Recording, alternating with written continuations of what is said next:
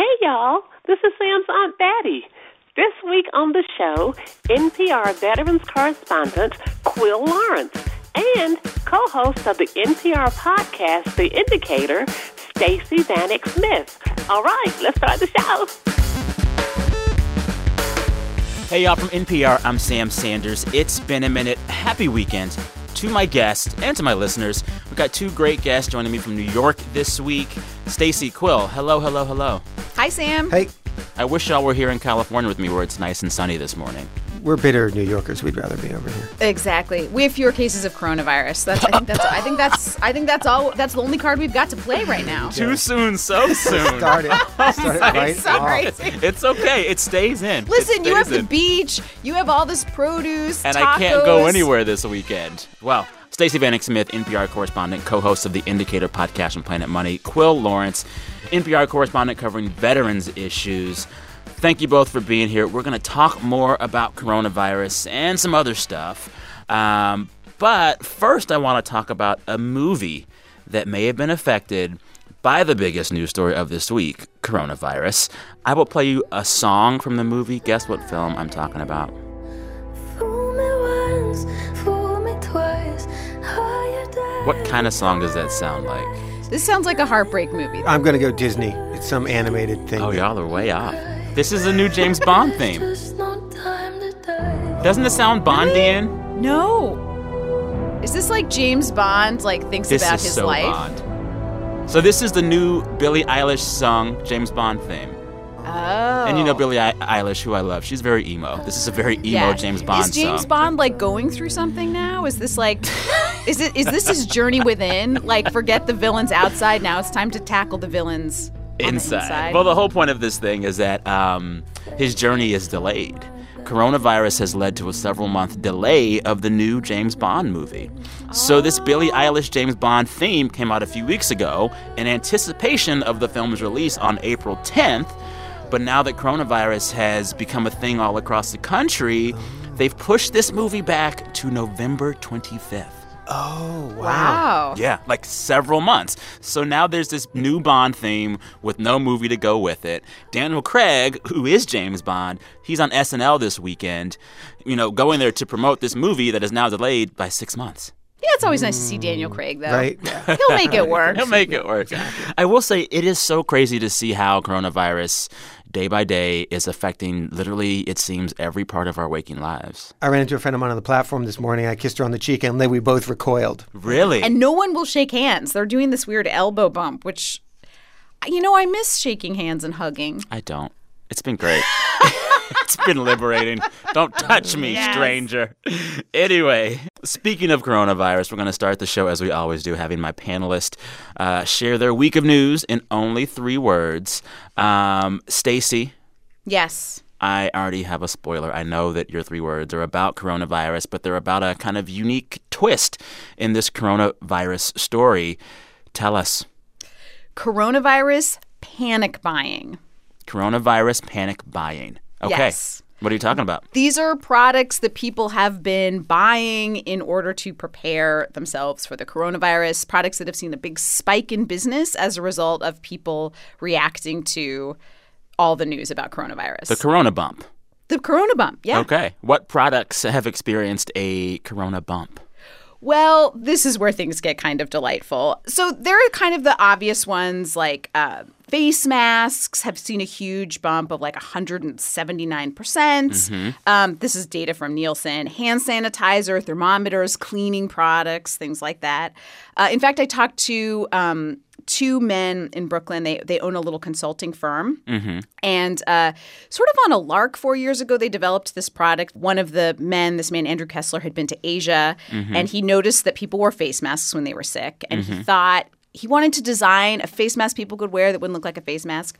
So he designed this scarf called the Scoff, which is a smash word of scarf and cough. It's just it looks like a scarf, but there's a pocket, and you slide this very powerful air filter in. Anyway, it was, they would get a dozen orders a week or so. Now their site is crashed. And so Andrew Kessler and Robbie Patrick are completely out of everything. I have a clip to play. Yeah. We can't even keep up with that volume. We're just not designed. We are not 3M. Have you had friends and family contacting you and being like, hey, don't you make a product? Yeah, I've turned some of my beloved family away and feel. Like family members, you've had to be like, I'm so sorry, it's not happening. No, it's more like, Mom, you'll be okay. Really? These are dark times. It's crazy. Well, and like to hear you say that, the weirdest stuff is seeing an uptick right now. Like you were telling me this week that the work websites Slack and Zoom were seeing upticks as well. What's that about? I think it's a lot of people preparing to work from home. So that's gotten a big bump.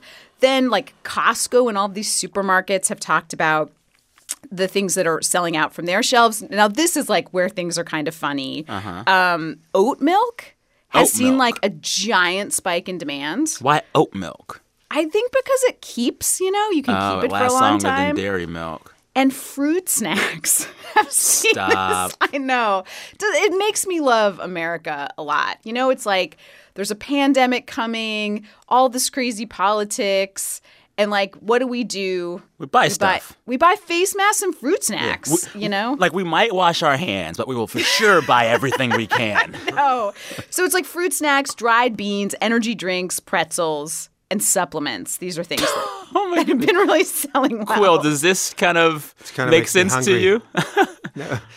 Does it make sense to me? I don't know how serious. I'm not normally that alarmist, but we are kind of in uncharted territory, I guess. I don't know. I'm just figuring like grocery delivery services are going to make a killing, but they'll keep delivering. I don't know. Yeah. My question with this, it's like on the one hand, Stacey, you have these examples of these businesses and products doing really well in a coronavirus economy. Yes. But big picture, the market's been falling all week. Oh, it's terrible for the economy because the global supply chain is so linked in with China. So many companies have parts made in China, get raw materials from China, use labor from China that, this is or sell a lot of things to China. Yeah. So this is really hurting global demand. All these companies from Apple to Nike have come out saying that their sales are going to go down or they're not going to be able to get products out.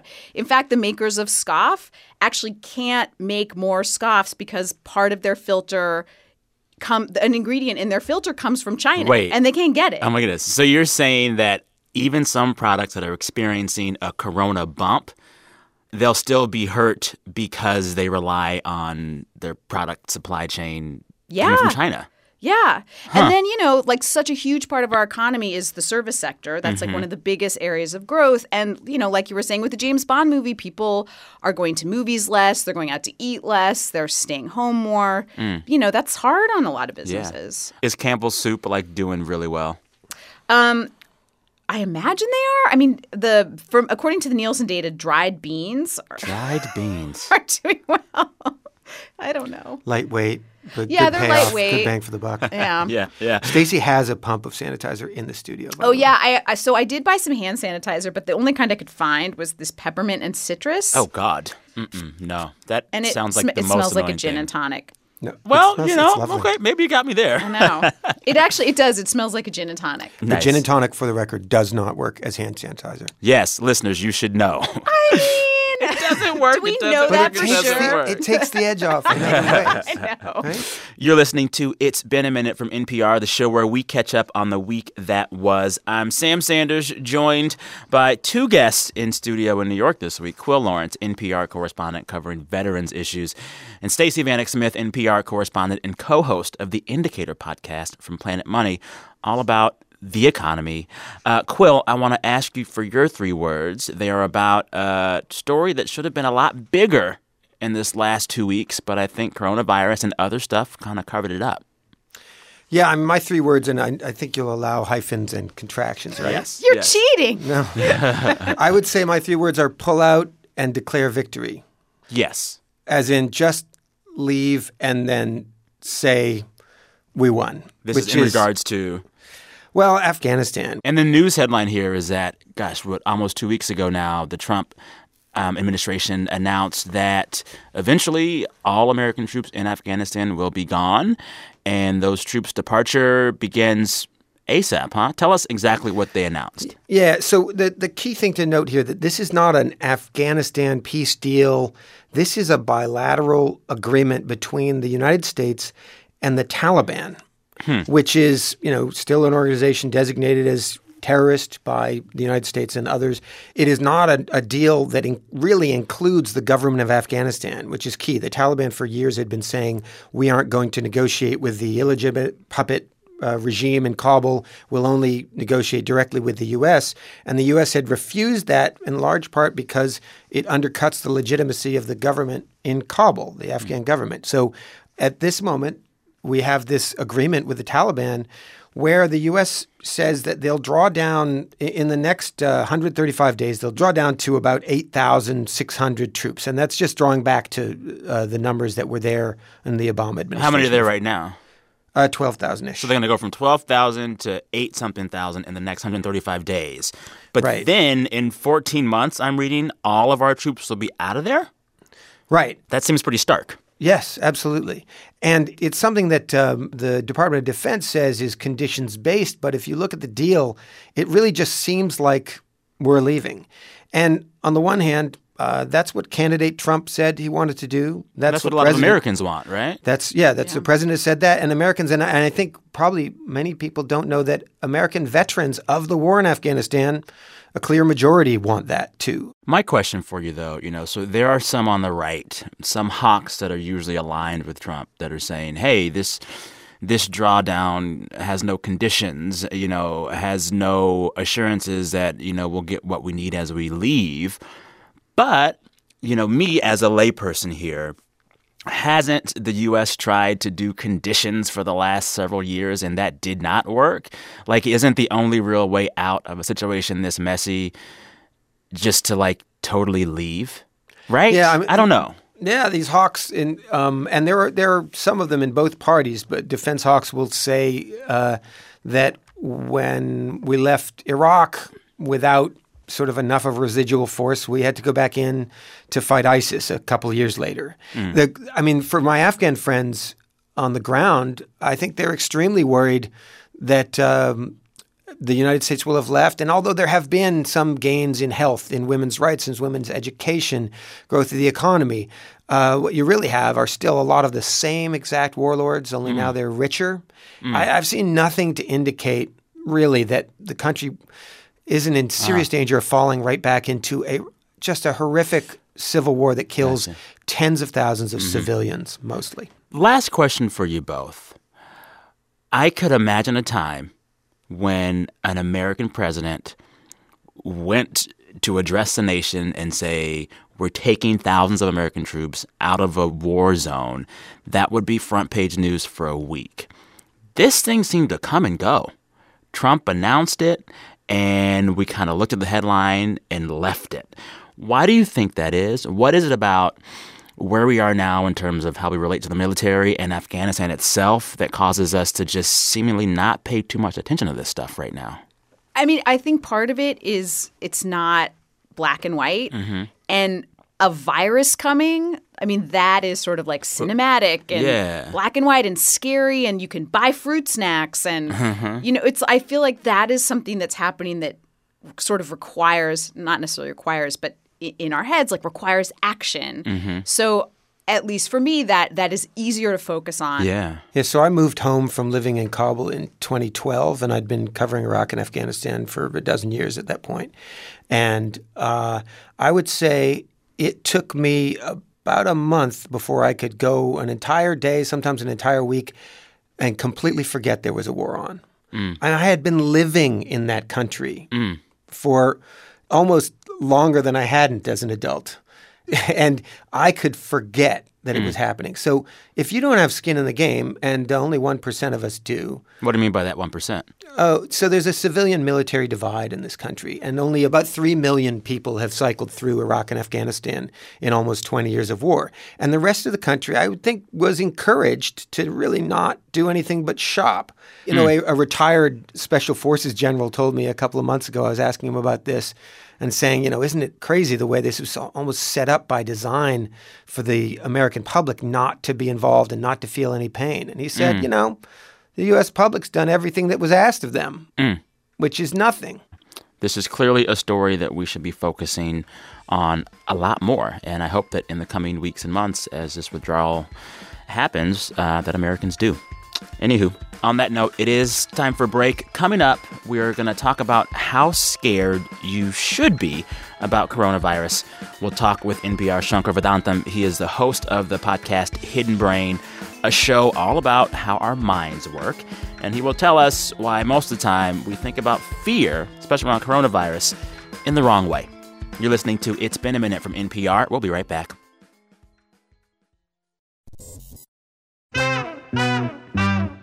This message comes from NPR-sponsored Chobani Oat, made to taste just like milk. It's creamy, frothy, and great with coffee and cookies, but without the dairy, because it's not milk. It's almost milk. New Chobani Oat. This message comes from NPR sponsor Discover. Did you know that Discover matches all the cash back you earn on your credit card at the end of your first year automatically, with no limit to how much you can earn or how much they'll match? Plus, Discover's accepted at over 95% of places in the U.S. that take credit cards. So when you use your Discover card, get used to hearing yes more often. Learn more at discover.com/yes. 2019 Nielsen Report. Limitations apply. On a secret military recording, a sound so haunting, one scientist believed it could change the world. My mind was racing as I listened to this, and I thought, this is the way. Join NPR's Invisibilia for the first episode of our new season.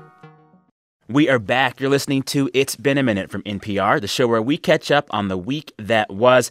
I'm Sam Sanders, joined by two guests this week, my colleagues and friends, Quill Lawrence, NPR correspondent covering veterans issues, and Stacey Vanek Smith, NPR correspondent and co-host of the Indicator podcast from Planet Money. Question for you both. Yes. What is the weirdest thing that coronavirus has made you do in the last few weeks? Oh, this is easy. I was getting ready to do an interview, and I was on the subway, and I had to hold the pole. You know, I wasn't a seat, so I was holding the pole.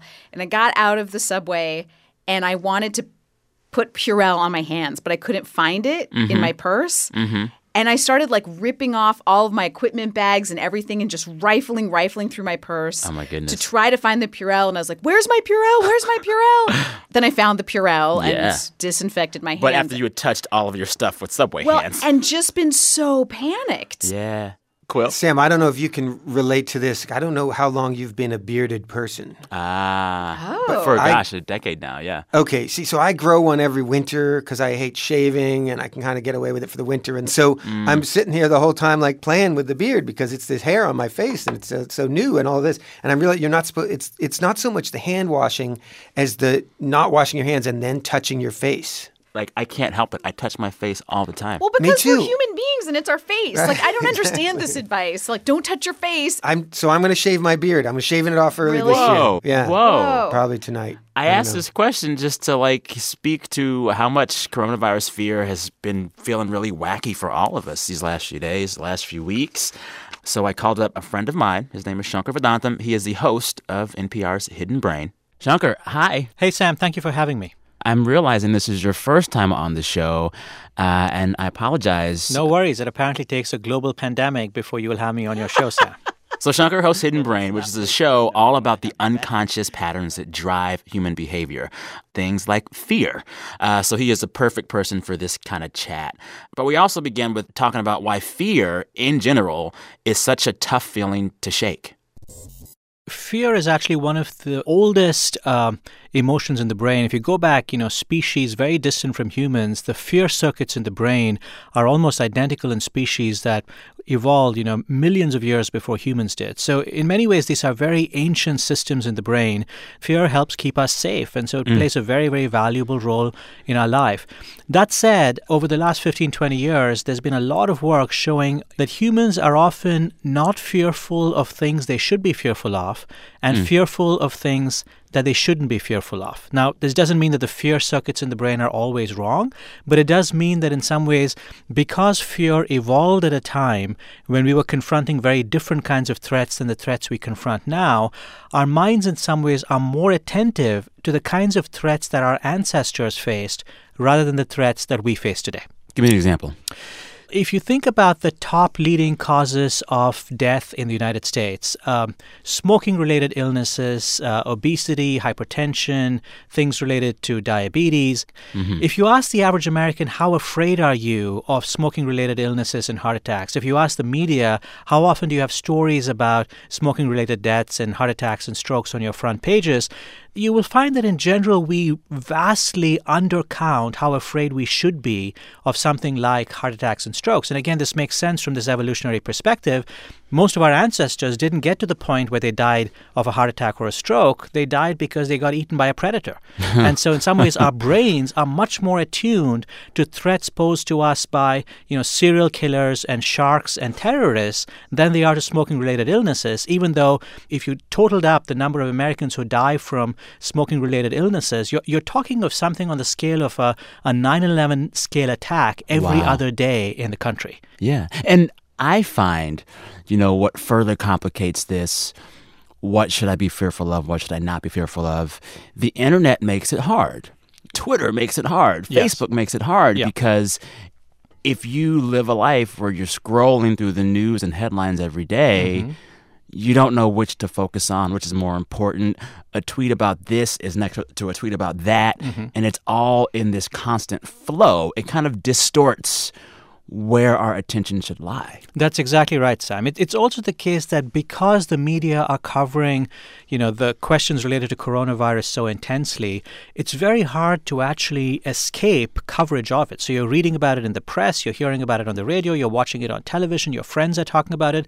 And so you're getting all these signals constantly that tell you, here's something extremely frightening, extremely fearful. You're constantly reminded of it. And because you're constantly reminded of it, it comes very readily to mind. So if you ask the average American today, what should you be fearful of? It wouldn't be surprising for Americans to put the coronavirus at the very top of that list or close to the top of the list just because it's so easily available to our minds.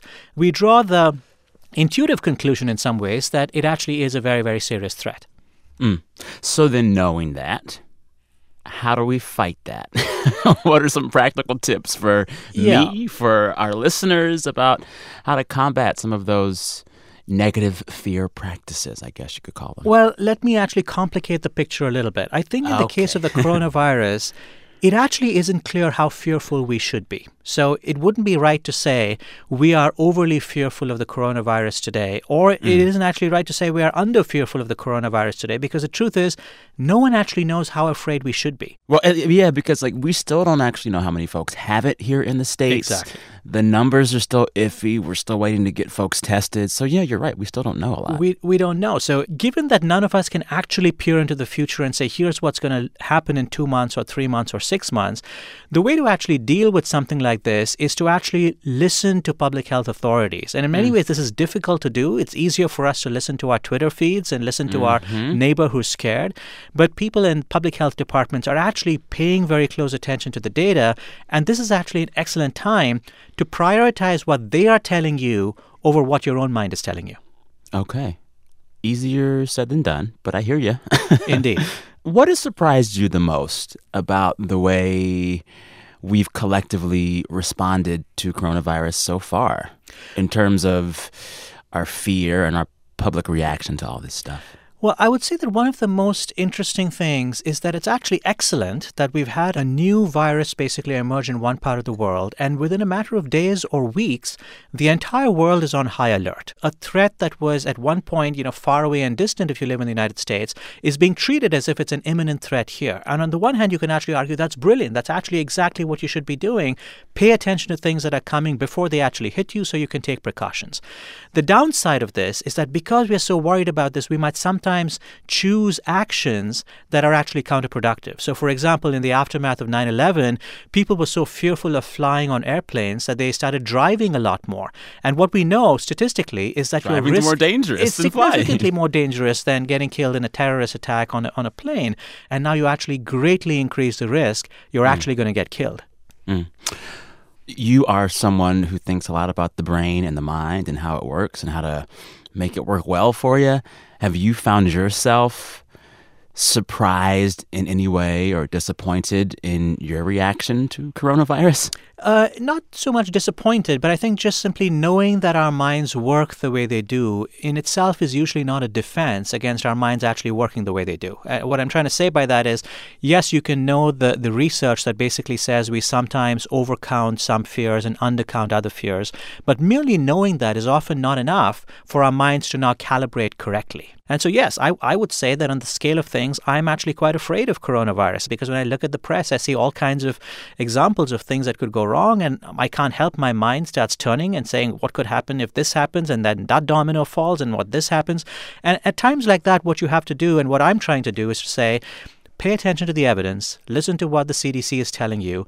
In many ways, trust what experts are saying. I mean, we live in an age, Sam, where people have come to undercount the value of authority and expertise. Mm-hmm. But I would actually argue that this is actually an excellent time, a disaster, a catastrophe. This is when you actually need experts who actually are studying this, paying attention to the data, telling us how to think, how to respond. Also, wash your hands, people. Just do it. Indeed. Wash your hands. Indeed. It's such a pleasure. I appreciate you so much. You calmed my fears in the last few minutes, so thank you for that. Thank you, Sam. Thank you for having me on. All right, thanks again to Shankar Vedantam. He is the host of NPR's Hidden Brain podcast. All right, listeners, time for a break. When we come back, no fear, only fun. We'll play my favorite game, Who Said That? BRB. The following message comes from our sponsor, Chipotle, whose new Queso Blanco is made with milk sourced from Wisconsin farmers like Brianna Handel. Brianna and her family bought their farm in 2016 and are working to pay off their debts so they can make the farming life a viable future for their kids. I know so many older generation farms that are still so far in debt, and then they're just passing it on to the next generation and hoping they're going to get out. Well, they probably have to get into debt themselves, the younger generation, to get started, and then they're accumulating their parents' debt. And I don't want that for my kids. So we really do try hard to get the farm paid down if they do want to farm, but I will completely understand if they do not want to farm because they do see the struggles that go with it. But if they are going to farm, I want the farm to be in a good position financially, that we could be in a position to help them out, actually. To learn more about how Chipotle is working to reinvigorate farming, go to chipotle.com/farmers. Hi, I'm Manoush Zomorodi, and I am the new host of NPR's TED Radio Hour. I am so excited because we are working on a bunch of new, amazing episodes. We're exploring big ideas about reinvention, making amends, and the psychological effects of climate change. Our first show drops March 13th. Please join me. We are back. You're listening to It's Been a Minute from NPR, the show where we catch up on the week that was. I'm Sam Sanders, your host, here with two guests this weekend. Stacey Vanek Smith, NPR correspondent and co-host of The Indicator, a podcast from Planet Money all about the economy. Hi, Stacey. Thanks for being here. Hi, Sam. Also here with Quill Lawrence, NPR correspondent covering veterans issues. Y'all, it is time for my favorite game, Who Said That? Ooh, and been saying that. Who said that? Who said now, that? Stacey, you've played before. It's Quill, true. you have not. What? I didn't know you'd played before. I'm terrible at this game. I never know who said anything. Give Quill the rules, Stacey. Okay, we will hear a quote from the news, and it's our job to figure out who said that and kind of what they were talking about. So, but it's some kind of like newsy thing that happened this week. Are we cooperating or are we competing? Oh, you're competing. And what do we win? Not a thing. Pride. Oh, good. Yeah. All right, bragging rights. Bragging rights. We're in the same I'll give you office, my hand sanitizer. Really? Okay. It might be the only one left in the city. So. I know. All right. The stakes are high now. I'm going to lose bad. Here we go. First quote. I feel like a lot of people put it out there as a negative thing. For me, it's more years under my belt, more learning and knowing what I want and what I don't want and what I won't settle for. This is about a reality show. The Bachelorette? Yes. Yes. Wow. It's been announced that the next Bachelorette will be 38 years old. Oldest Bachelorette in Bachelor and Bachelorette history. Oh, my God. 38. So I think that's wonderful. That's right? That's exciting for me, yeah. Her name is Claire Crowley. She's been on The Bachelor before. And she has a job and everything, too, right? She has a job. I think she is she is a Sacramento hairstylist. She was first introduced to Bachelor Nation in 2014 as a contestant. She also did 2 stints on Bachelor in Paradise. I'm excited for her.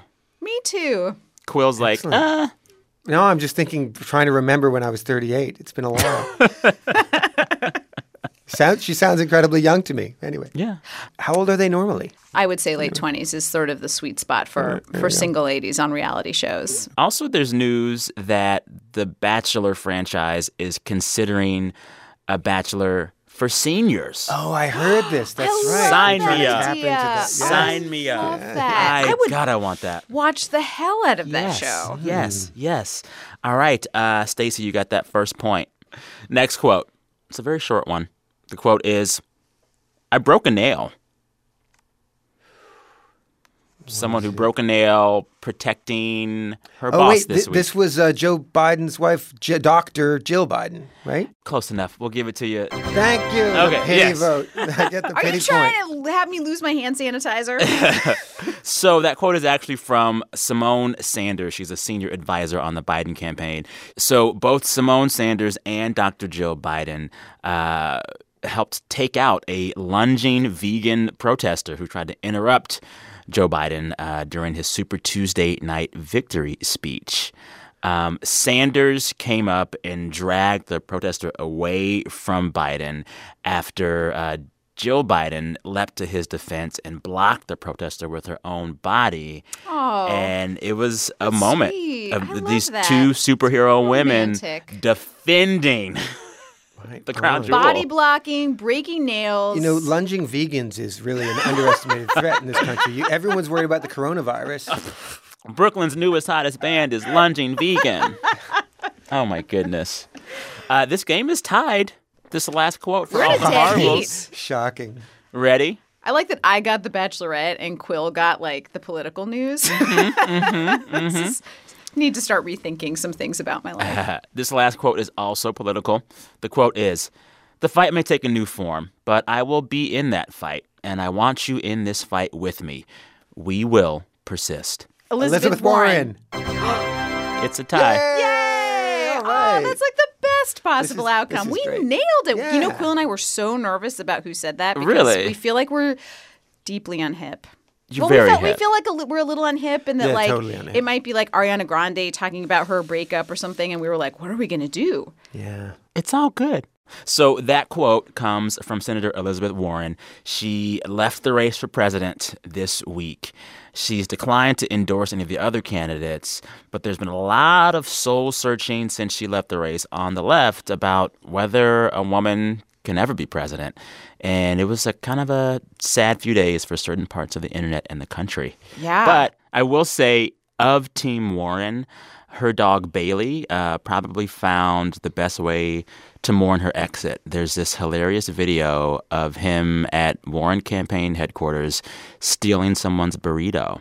And then you see Bailey the dog chomping on this burrito, and he will not let it go. And like 3 or 4 staffers are trying to pry it out of Bailey's mouth. And Bailey is like, nope.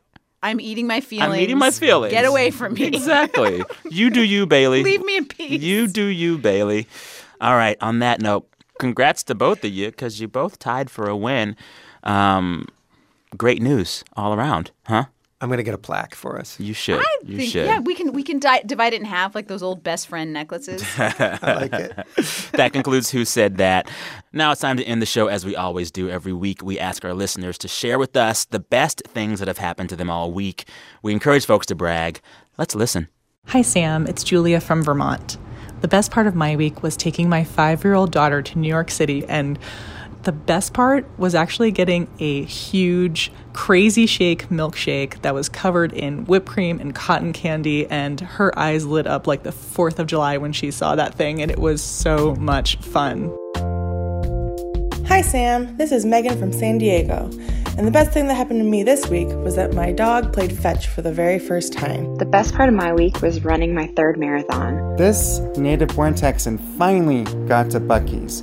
Buc-ee's is awesome. Hi, I'm Tamarack Broha, and one of the best parts of my week was listening to NPR. Today, I got 2 huge pieces of news. First, I found out that I was awarded a scholarship to work for the Daily Iowan, and then a few hours later, I found out I'm also the High School Iowa Journalist of the Year. Hey Sam, this is Craig calling from Oak Park, Illinois, and what's making me happy this week is that my group of 10-ish best friends from high school just concluded our 75th book in our all-male book club. And I'm so grateful for this group of friends who have been able to let down their guard and discuss all matter of things that a group of cisgender 45-year-old white guys might not otherwise have the opportunity to talk about. Thanks, Sam. Love your show. Thanks for everything. Thanks for listening. I really love the show, and your tweets are also the reason I binged Love is Blind this weekend. I have a lot of feelings about that. Thank you so much, Sam. Thanks. Bye. Speaking of Love is Blind, that reunion this week, perhaps the best part of my week. Don't spoil it. I haven't seen it yet. Oh my gosh. It's your fault that I watched that show, Sam Sanders. My mission for the year is to make everyone watch Love is Blind as we quarantine ourselves for coronavirus. Is that going to make the world a better place? Yes, it will, because we'll be laughing. We'll let okay, you know. That's true. Thanks to all the listeners you heard from there. Craig, Natalie, Tamarick, Steve, Carol, Megan, and Julia. I want to see photos of that Buc-ee's because we love Buc-ee's. And I want that all-male book club to send me their reading list. Sounds quite interesting. Me too. I want to see it. Listeners, share with me the best part of your week at any point throughout any week. Just record yourself on your phone and email that voice file to me at samsanders@npr.org. samsanders@npr.org. On that note, now it's time to say goodbye to my panelists. Sad to see you go. It was a pleasure to have you here this week. Quil Lawrence, NPR correspondent covering veterans issues, and Stacey Vanek Smith, economics correspondent and co-host of the NPR podcast, The Indicator. Thank you for your time. Thank you. Sam. This week, It's Been a Minute was produced by Anjali Sastry, Danny Hensel, and Janae West. Our fearless editor is Kitty Isley. Our superhero intern is Hafsa Fatima. Our director of programming is Steve Nelson. Our big boss is NPR's senior VP of programming, Anya Grundman. Our engineer is Josh Newell. All right, listeners, till next time, thank you for listening. I'm Sam Sanders. Talk soon.